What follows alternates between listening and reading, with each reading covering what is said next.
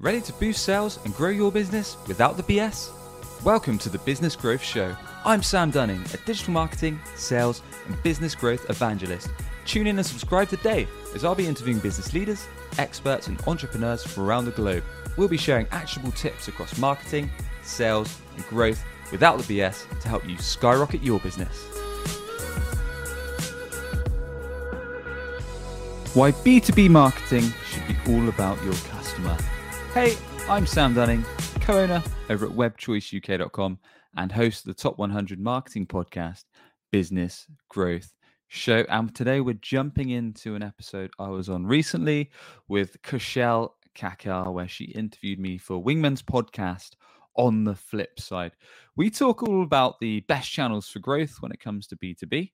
We talk about why CEOs need to align with sales and marketing. We talk about how sales and marketing can work together from my own experiences and companies' experiences and the kind of friction that can happen when sales and marketing perhaps have different ideas and how they can push forward to make sure the goals are focused on driving revenue. And with that, let's jump into the episode. Hi, folks. Welcome to another smashing episode of On the Flip Side with Wingman. I'm Kushal, and today's episode is going to be all about growth, sales, and marketing, because our guest for today is Sam Dunning. Sam is sales director and co-owner of WebChoice, which builds websites and SEO strategies for you. And Sam is also the podcast host of the Business Growth Show, which is among the top 100 marketing podcasts. Wow, that's quite an achievement. Welcome to the show, Sam. Excited to have you here. Hey, Kushal. Yeah, really appreciate you inviting me on and looking forward to having a chat today. Great. Let's just dive right in. So I think we live in really interesting and sort of really changing times, right? With really a lot of newer platforms for growth, such as LinkedIn or Reddit, or really so many amazing sales and marketing groups as well. And so much of the world now lives, works, and really sells online as well and remotely too. How do you think this has changed the way that we sell and market? And really, what do you think are some of the most promising channels for growth now for companies? Or do you think it's still business as basics? Yeah, I mean, things have changed massively, of course, with the pandemic, and a lot of ways things have gone digitally from traditional methods. So in terms of channel performance, are we talking about a B2B company as opposed to B2C typically? Yeah, I think we could focus on B2B companies. Good stuff. So yeah, I mean, I could go on and on about channels, but I guess let's keep it a bit more general, so this can be a bit more actionable for companies across different B2B sectors, whether they're providing software or a service or a SaaS company, whatever they may be. So yeah, I mean, when it comes to B2B, for myself, there's always one that's a no-brainer, which is going to be LinkedIn. Reason being, it's free to sign up. The chances are, if you're in B2B sales then or marketing, your ideal customers most of the time are using it because it's the biggest network that's online.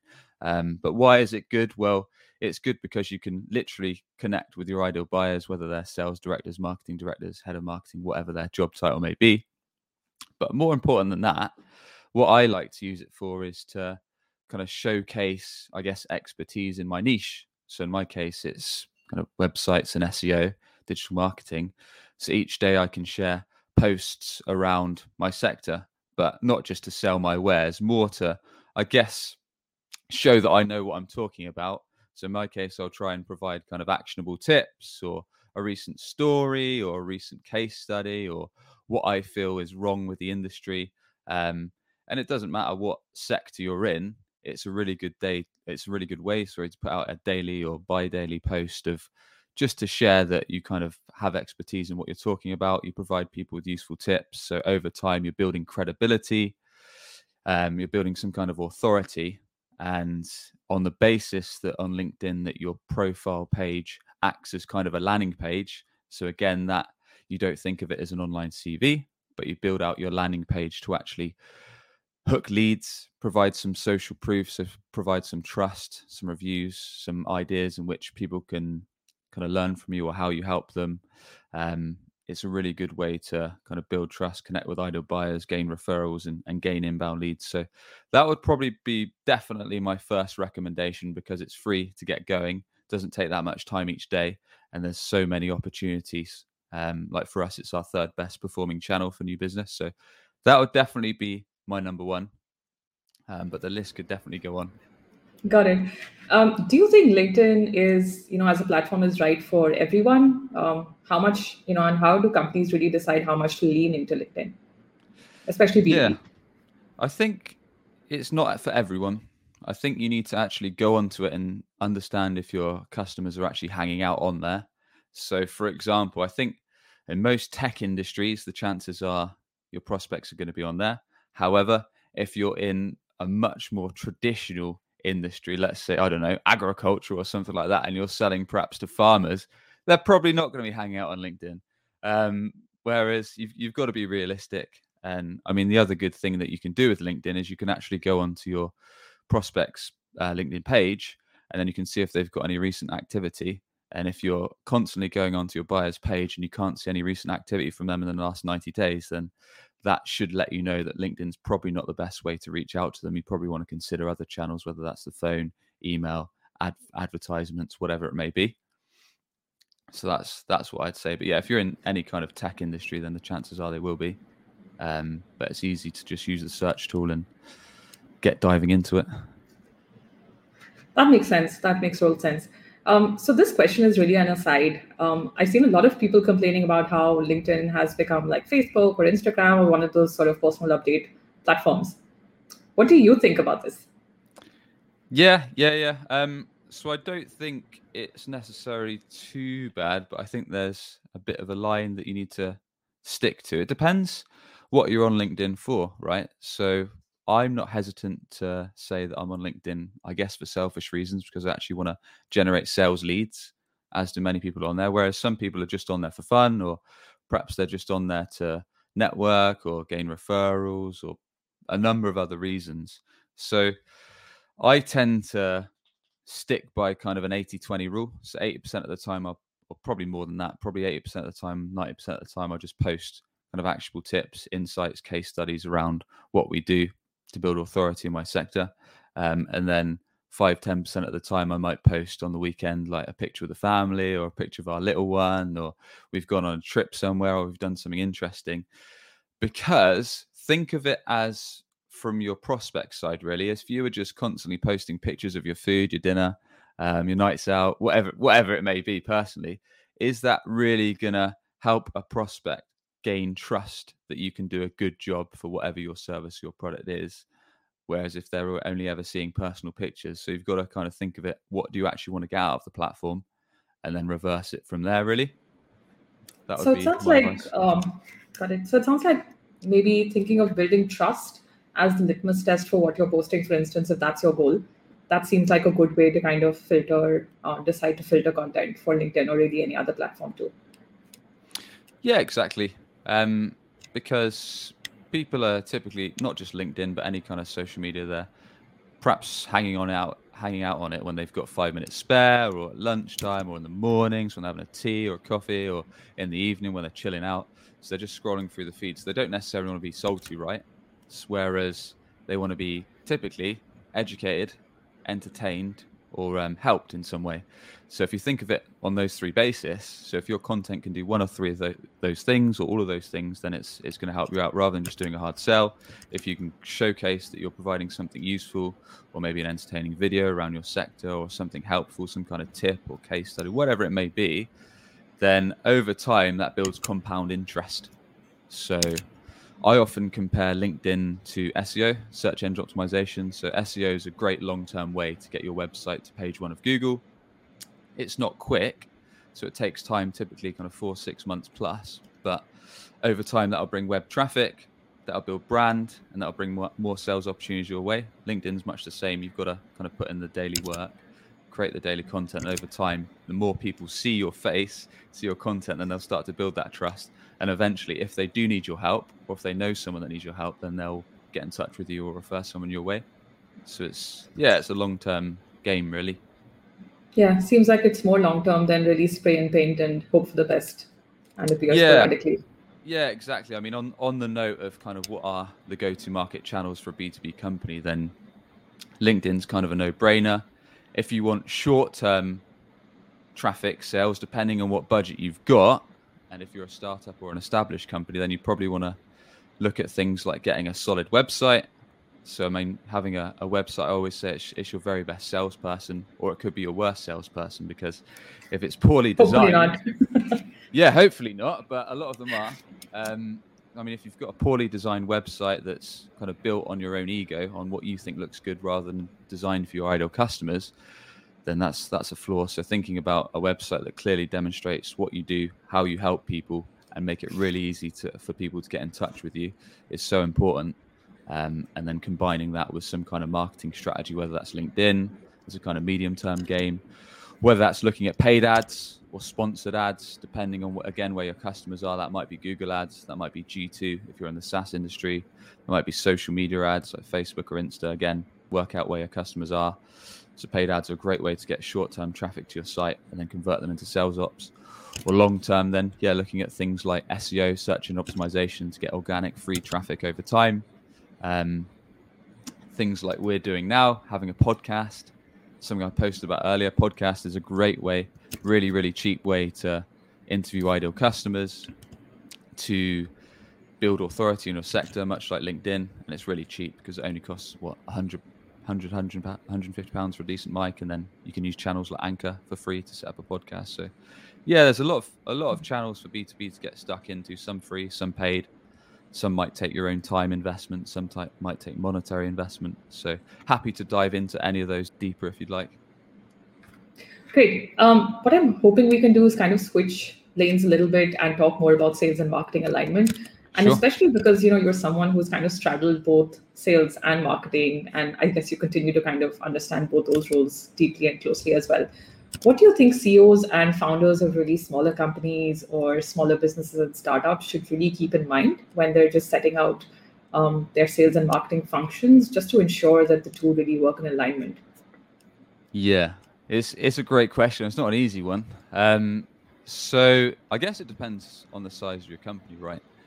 Because personally, I would always hire sales first, because without revenue coming in, you don't have a business.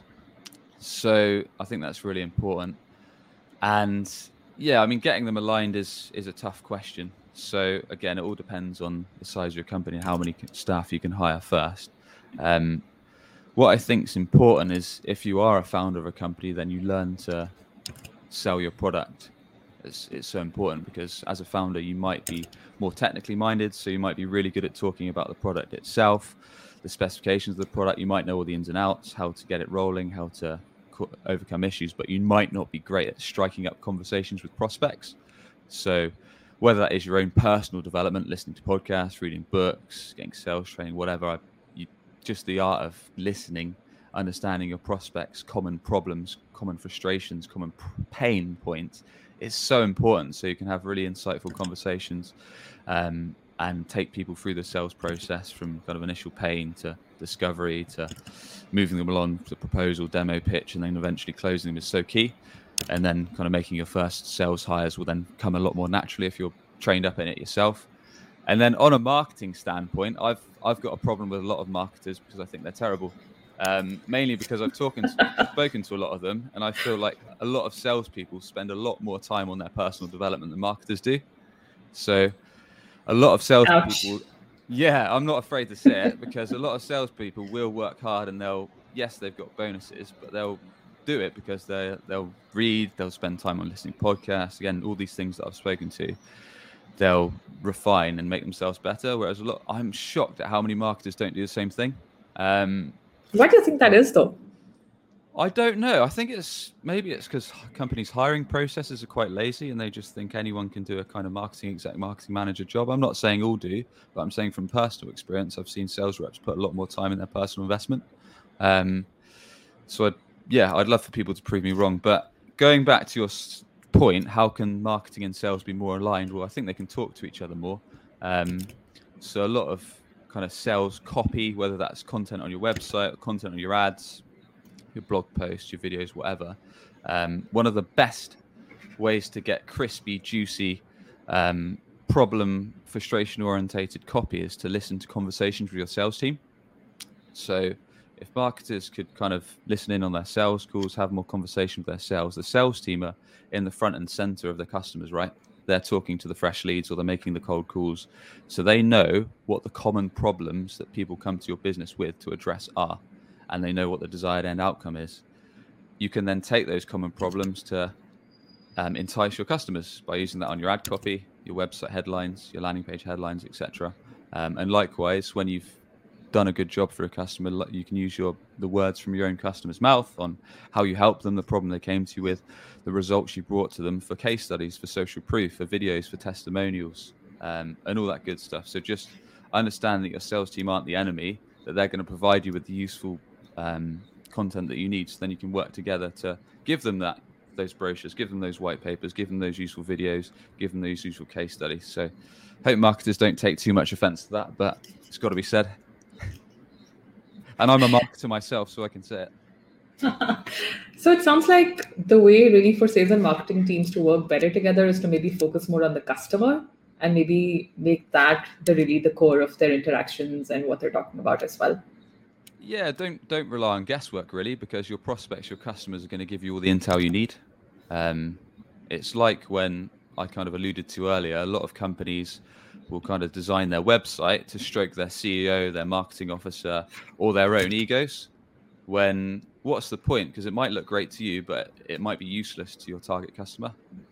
Just because you think the site should be green and it should be all about how many awards you've won, your customer doesn't probably care about that. What they want to do is land on your site straight away, know that you can fix their problem or you can make their life better, show proof, perhaps social proof of how you've done it, case studies, and then guide them to take action, whether that's request a demo, whatever the next step may be. Or if they're higher up in the sales process and they're not ready to speak to sales, then perhaps they just want to see useful resources, whether that's videos, case studies, podcasts, etc. So understanding what's important to your customer, not just what you want to put out there. Got it. Just curious, do you recommend that when folks are working on their websites and they kind of test them once they're done with one version and kind of maybe go back to their ICP, to the audience, and get their thoughts on it? Is that something that should become a part of the process? Definitely. So, I mean, you don't even need to, well, you can do it after for sure, but whilst perhaps you're at the early stages of designing, talk to some of your best customers that you enjoy working with, that are profitable, that are good growth for your company, and then ask them, look, when selecting a vendor like ours, what's most important to you? What do you really need to see in a website like ours? And they might say, look, we really want to see case studies on XYZ, or we want to understand more about your team, or we want to see certain testimonials. And they're going to give you golden nuggets of useful information that customers like that actually want to see on your website, so you don't have to rely so much on guesswork. So that's probably what I'd recommend. Like, for example, we recently changed our contact page and our thank you page. We put together a few options, then we just showed a bunch of customers and prospects and said, look, which is best, which do you prefer and why? So that way you're just not guessing what's going to work. You can actually just ask your customers. Yeah, it sounds like just ask is always evergreen advice that always works. Yeah, exactly. Unless you're a brand new company, then you might have to kind of talk to your network. You might have to talk to prospects rather than existing customers, but it's always better to do that and then iterate after. Great, Sam. I think that kind of brings me to one of my last questions on the show, which is really, what is the number one impact that you want to drive on the world? And this is always my favorite question to ask. Oh, that's a big question. Never really thought about that. I suppose, I mean, that's a really, really good question. I suppose my perspective on this has changed a bit. I suppose from a business side of things, I suppose if we're talking purely business, then I want to provide kind of no BS advice, whether that's on your website and your SEO, to actually kind of help you generate more sales opportunities, and just want to kind of shed decent advice on that front based on experience. Whereas if it comes to my personal life, then we've recently had a son, so we've got a 13-year-old son, so I want to make sure we give him the best life possible, make sure I try and teach him from my mistakes, and hopefully he does great and has a great and prosperous life. So that's about it from me. Those sound like good goals to go with. Cool. Great. Thanks so much, Sam. I think it's really been a pleasure to kind of have you on the show, and I think we've learned a lot from this really quick chat with you as well. Thank you so much for getting on the flip side. No, I appreciate it. Thanks very much for having me on. Are you tired of hunting for clients? You could be missing out on regular inbound opportunities, all because your website isn't on the first page of Google. Perhaps you're already spending money on marketing, but your website is failing to convert your hard-earned visitors into a consistent flow of leads and sales. Want to learn more about WebChoice's unusual approach that brings ideal clients straight to you? Book a free digital marketing assessment today at webchoiceuk.com. That's webchoiceuk.com.